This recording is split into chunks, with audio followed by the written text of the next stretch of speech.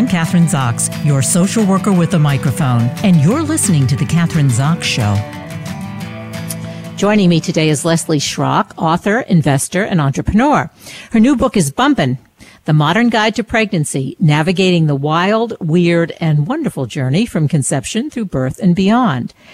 As many women know, the journey to motherhood is not always straightforward, and Leslie Schrock's was no exception. Before delivering her son, she sadly experienced both a miscarriage and a non-viable pregnancy. Once pregnant, she searched for a modern guide, read academic journals, and studied the research to help her through every stage of the pregnancy, but came up empty. The guides were outdated, didn't speak directly to the modern or working woman, and often excluded the latest research. Instead, she developed a part memoir / part practical guide that effectively debunks the most pervasive pregnancy myths to help readers to take control of their parenting journey. She was named one of Fast Company's most creative people in business, and her work has been featured in publications including NPR, Time, GQ, Entrepreneur, Wired, and the New York Times. Welcome to the show. Nice to have you on, Leslie. Thank you so much for having me, Kathryn. It's a pleasure.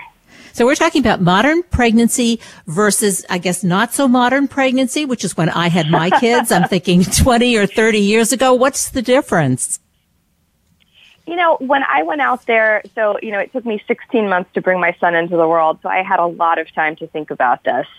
A few things. The average age of first-time moms in 1984 was 23 years old.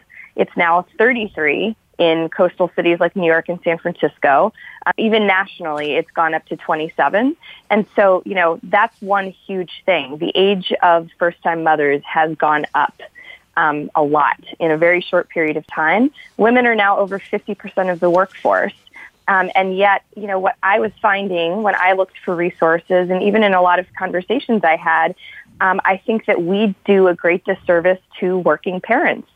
We don't talk about how hard it can be to leave work, return to work, giving people strategies for that. We don't help people, prepare financially, think about that. We tend to think of pregnancy in terms of symptoms, morning sickness, how do you deal with back pain? But we don't zoom out and talk about how the experience really changes your whole life. And so really, with Bumpin, my goal was to step back and say, listen, number one, pregnancy is not a 9-month experience. It's more like 15, really, and that's if everything goes well. You've got the months to conceive. You've got the 9 months of pregnancy. And as anyone who has been pregnant knows, you also have the 4th trimester, which we contextualize as 3 months. That also is actually much longer to find your new normal. And so that was my goal with Bumpin. Let's talk about the full experience. Let's talk about how your life, your relationship, your finances, your work changes. And let's not sugarcoat it, because let's be honest, it's hard. It's very, very hard to be a working parent. Even if you have resources, even if you have childcare, there are lots of compromises to make and think about. Well, I think one of the things that you said, and you're mentioning, you're talking about 5 trimesters instead of 3 trimesters. So we can start from the beginning. And your book, as I said, as you've said, it's part memoir, part guideline. So personally, 5 trimesters, how did that start for you? Obviously, this was something that there were a lot of bumps. So you wanted to share those with all of us and help us. Yeah. Okay.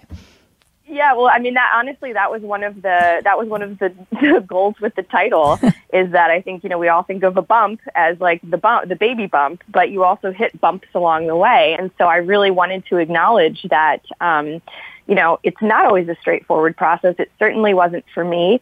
The book does have, I think of them more as field notes than a memoir, simply because I'm very clear about this is the science, this is the advice and knowledge that I extracted from over 20 people that I interviewed across every imaginable subspecialty related to taking care of your body and your baby during pregnancy. But yeah, it was not straightforward for me. I was 35 when I tried to get pregnant the first time. That first pregnancy ended in a miscarriage. I was very obviously upset. I think it's, something the media is starting to talk about. Actually, Today came out with a piece, a big, chunk of content about this week, and I was really heartened to see that. So I had a miscarriage. And as soon as I had it, I reached out to friends who I knew had one. And then I found out there were a ton of other people in my life who had also had a miscarriage who had never talked about it.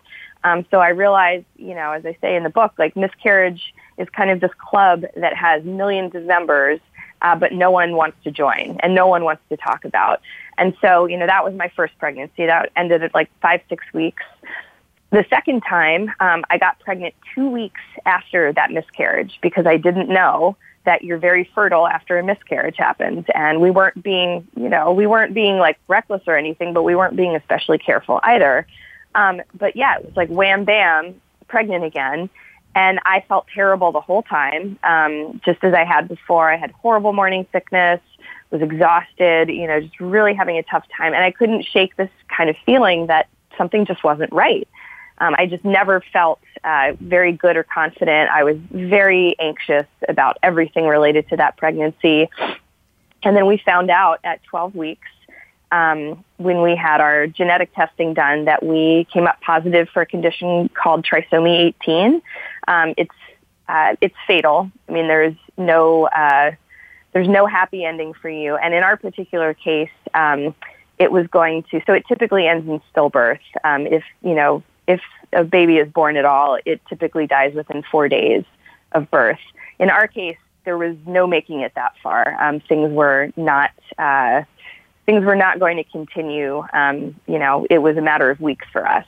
And so we had to make the decision to terminate, which to me was just something I couldn't wrap my head around because it was a wanted pregnancy. I would have done anything possible if there was any chance of it being viable, but it wasn't. And it was more dangerous for me to carry it. And if you want to talk about a topic no one wants to touch, that is certainly one of them. I didn't know anyone who had gone through it. I was devastated. It was the most painful experience of my life. My husband and I, really, we have a great relationship. We still do even post having a kid. But we had to just rely on the love of friends and family. I went and saw a grief counselor. I thought to myself, wow, if this is getting more common as the, average age of first-time moms goes up, why are we not talking about this? And so really it was kind of in that space. I had about 2 months between the time of my second and third pregnancies. It was kind of in that time that I started thinking about what a book would look like. Just because I felt like none of these books that I had read, or really no one, even in forums online, was talking about just these very difficult moments as just part of the process for some people. Yeah. Not to be scary, not to freak people out, but just to acknowledge that it does happen, to give people some instruction if it does, and then, be open about it so people don't feel alone the way that I did. I think we're still hanging on to, and I guess that's what you're saying about a lot of the information and the guidelines we have today, hanging on to that Cinderella version of pregnancy, which doesn't exist for a lot of reasons. Maybe it never existed, but as you talk about in the book, there are just so many added on things. Being 35 for your first pregnancy, for instance, and I think I actually mentioned in my other show with my other guest, women are getting pregnant when they're 40 years old, and that also there's a whole lot of problems associated with that. So I have to ask you a question: why does this generation of women talk about we are pregnant? I have to say that's something that really bothers me, because only as you're describing your experiences, being sick, being upset, being depressed, you're pregnant. Like, two people are parents, but they're not both pregnant. I mean, maybe an obsession with the royal family. I'm not sure. Maybe we all want to be queen. It is a funny thing. One of the areas that I'm actually very passionate about talking about these days, especially because I think it's extremely kind of hidden, is that, for men, they are not going to physically be pregnant, but they are contributors of genetic material.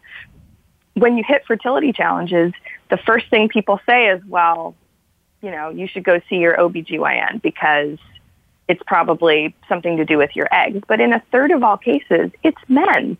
And we do not test sperm first, which is so crazy because it's not as invasive as getting eggs tested and doing a full fertility workup.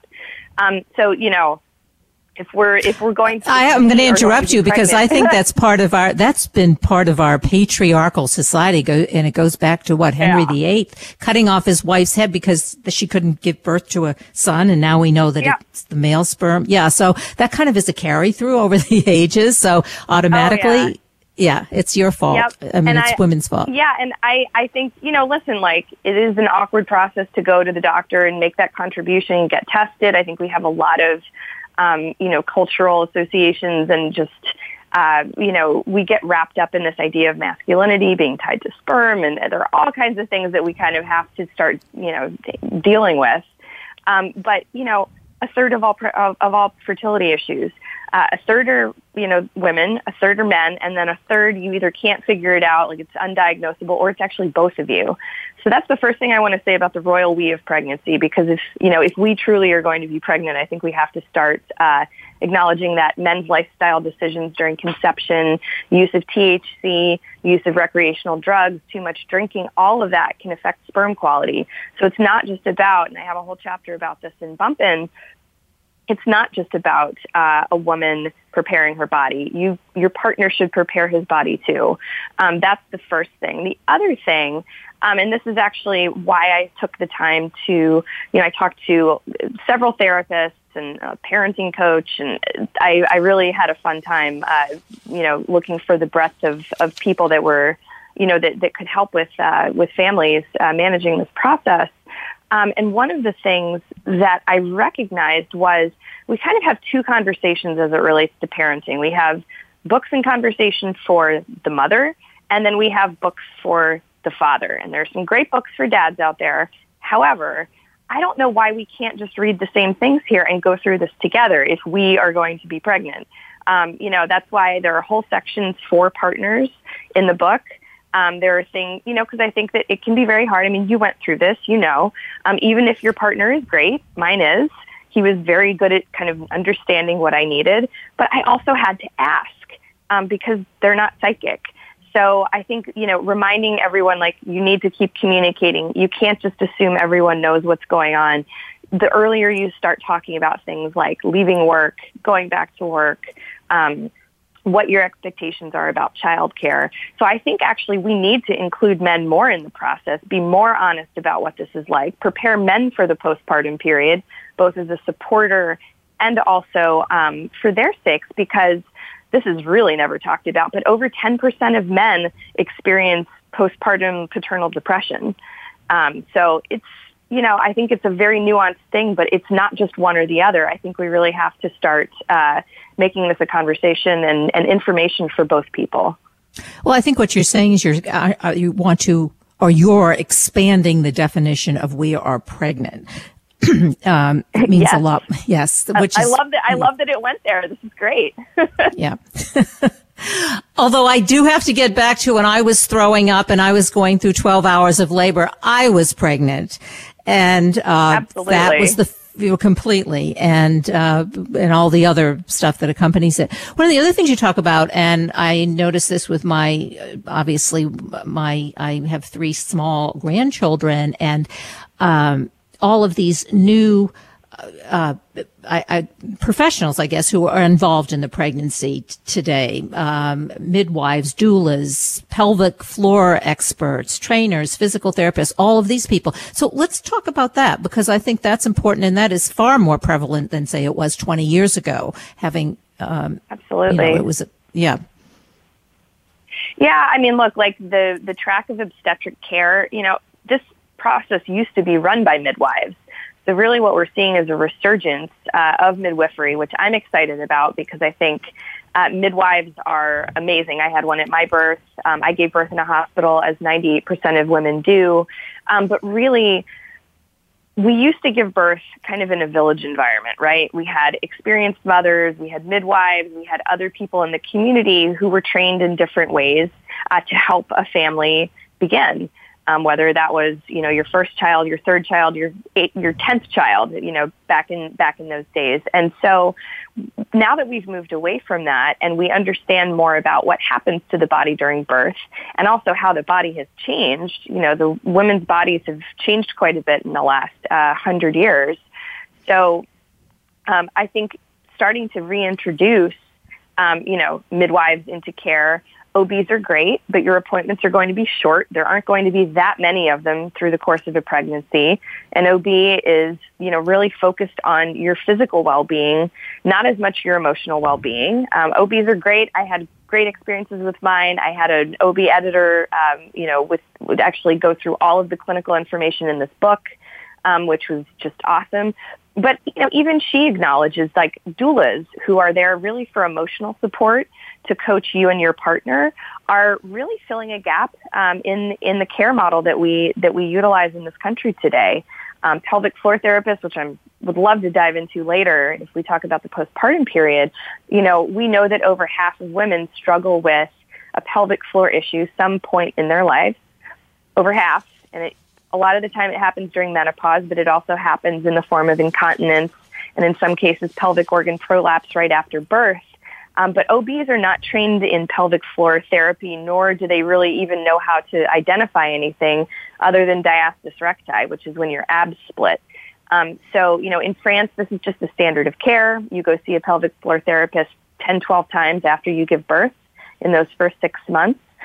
So really that was another goal in Bumpin, was to say that obviously, like, maternal outcomes are not great in this country. There are many places around the world that have much better outcomes. What can we learn from those places, and what can we bring here, and what can we start to talk about so that, insurance will cover it, and, it's just kind of a standard of care.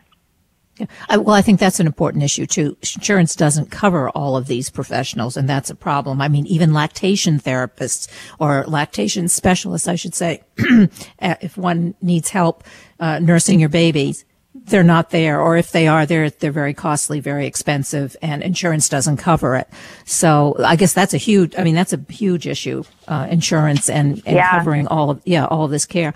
I guess first we have to admit that we have to talk about, just as you do in your book, that we need the standard of care. And you really go into detail about all of these kinds of things, which is really good. Let's talk. And some of this stuff is taboo. You just mentioned, a lot of it is taboo. Like you're mentioning the pelvic floor experts. Nobody wants to talk about that. Nobody wants to talk. Right. Women don't want to discuss their incontinence. No. The OBGYN doesn't have time for it. So you have a lot of taboo topics. I think they're taboo, but they're also quite universal. And I do want to mention, actually, insurance in many cases does pay for these people. You just have to call them and find out. So my pelvic floor therapy was covered. My acupuncture visits were covered at like 70%. My insurance is okay. I wouldn't call it great. I actually upgraded my plan because I did some research, and obviously writing this book, now I'm, an overly informed consumer of all of this. But it actually, if you have private insurance, it actually can be quite surprising what it will cover. There are also wonderful services like Maven that allow you to access these experts via video chat, like from the comfort of home. So you can get access to lactation consultants and other nutritionists, doulas, therapists, all of these things, not only not leaving your baby, but also, at a much lower cost than it would be in person. So I just wanted to add that, telemedicine is really starting to open up some of these practitioners for people who, who don't have insurance or just, need help at home. That's a case for the We Are Pregnant, where your partner can perhaps do a lot of that when maybe you're in a much more physically vulnerable position, so that you can share in the responsibilities. What about you talk about in the because I think this is important, a prenatal care timeline? What is that? So there is, I think a lot of people go into a pregnancy thinking, oh, I'm going to see my doctor all the time, and, it's going to be very high touch, and, they're going to be there at birth. And this is an area that I am constantly warning friends who call me and ask me, because I'm like, Siri or Alexa for pregnancy these days, which is a lot of fun, actually.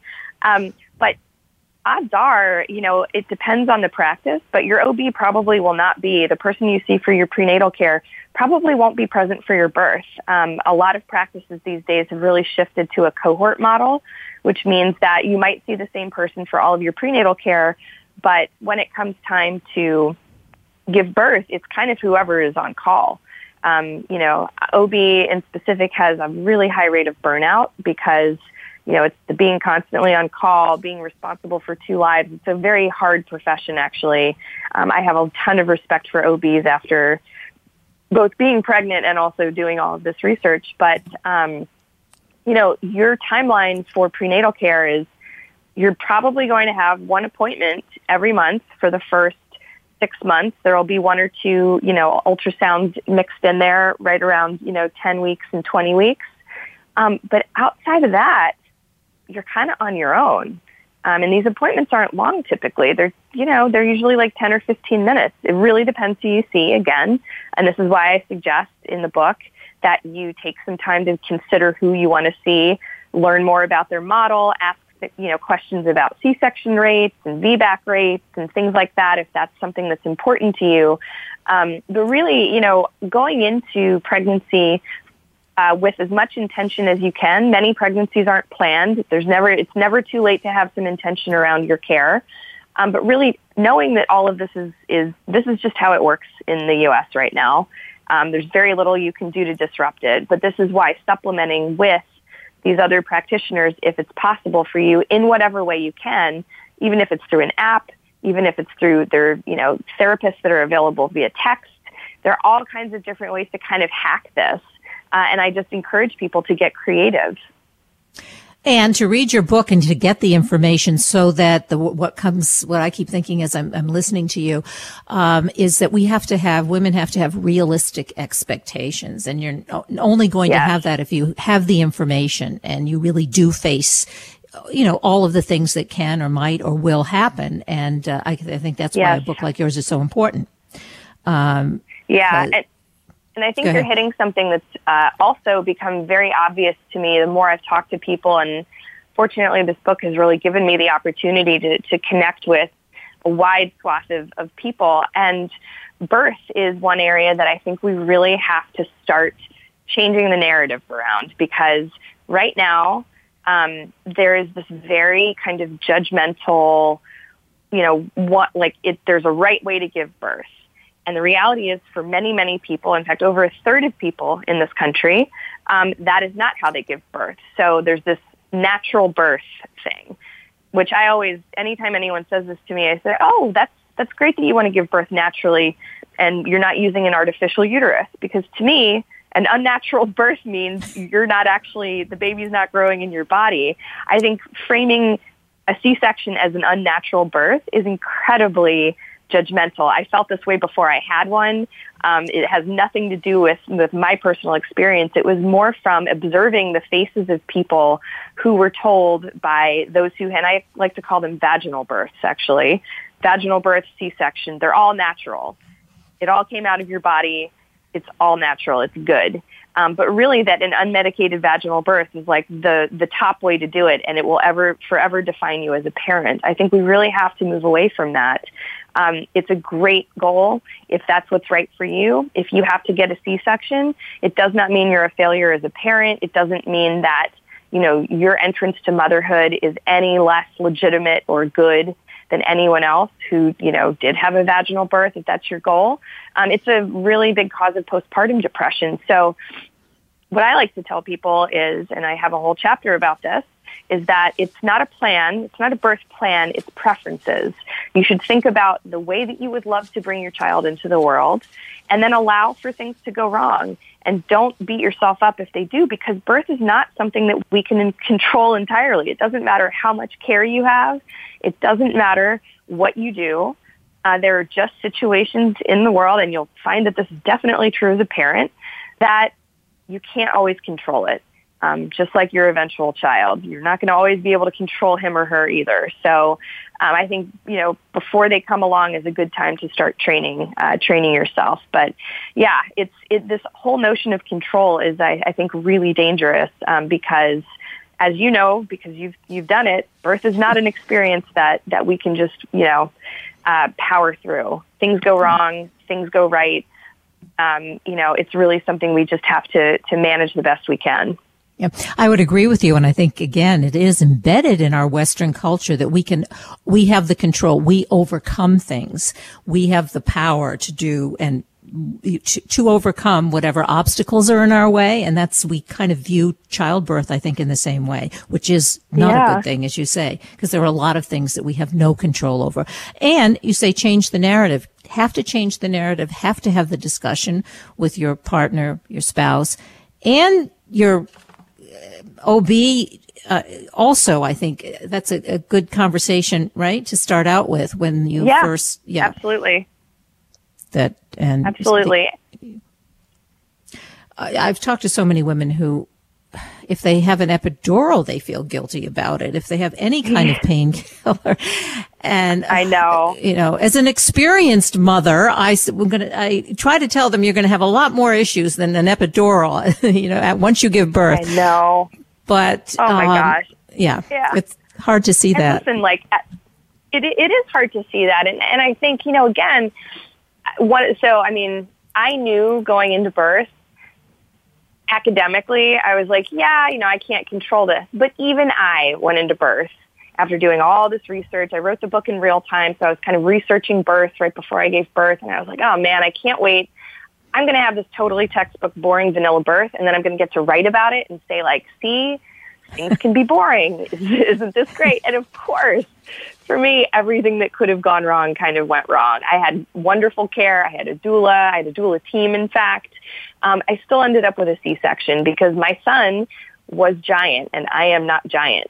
He got stuck on the way out. And before C-sections, we both would have died. I'm Kathryn Zox, your social worker with a microphone, and you've been listening to The Kathryn Zox Show.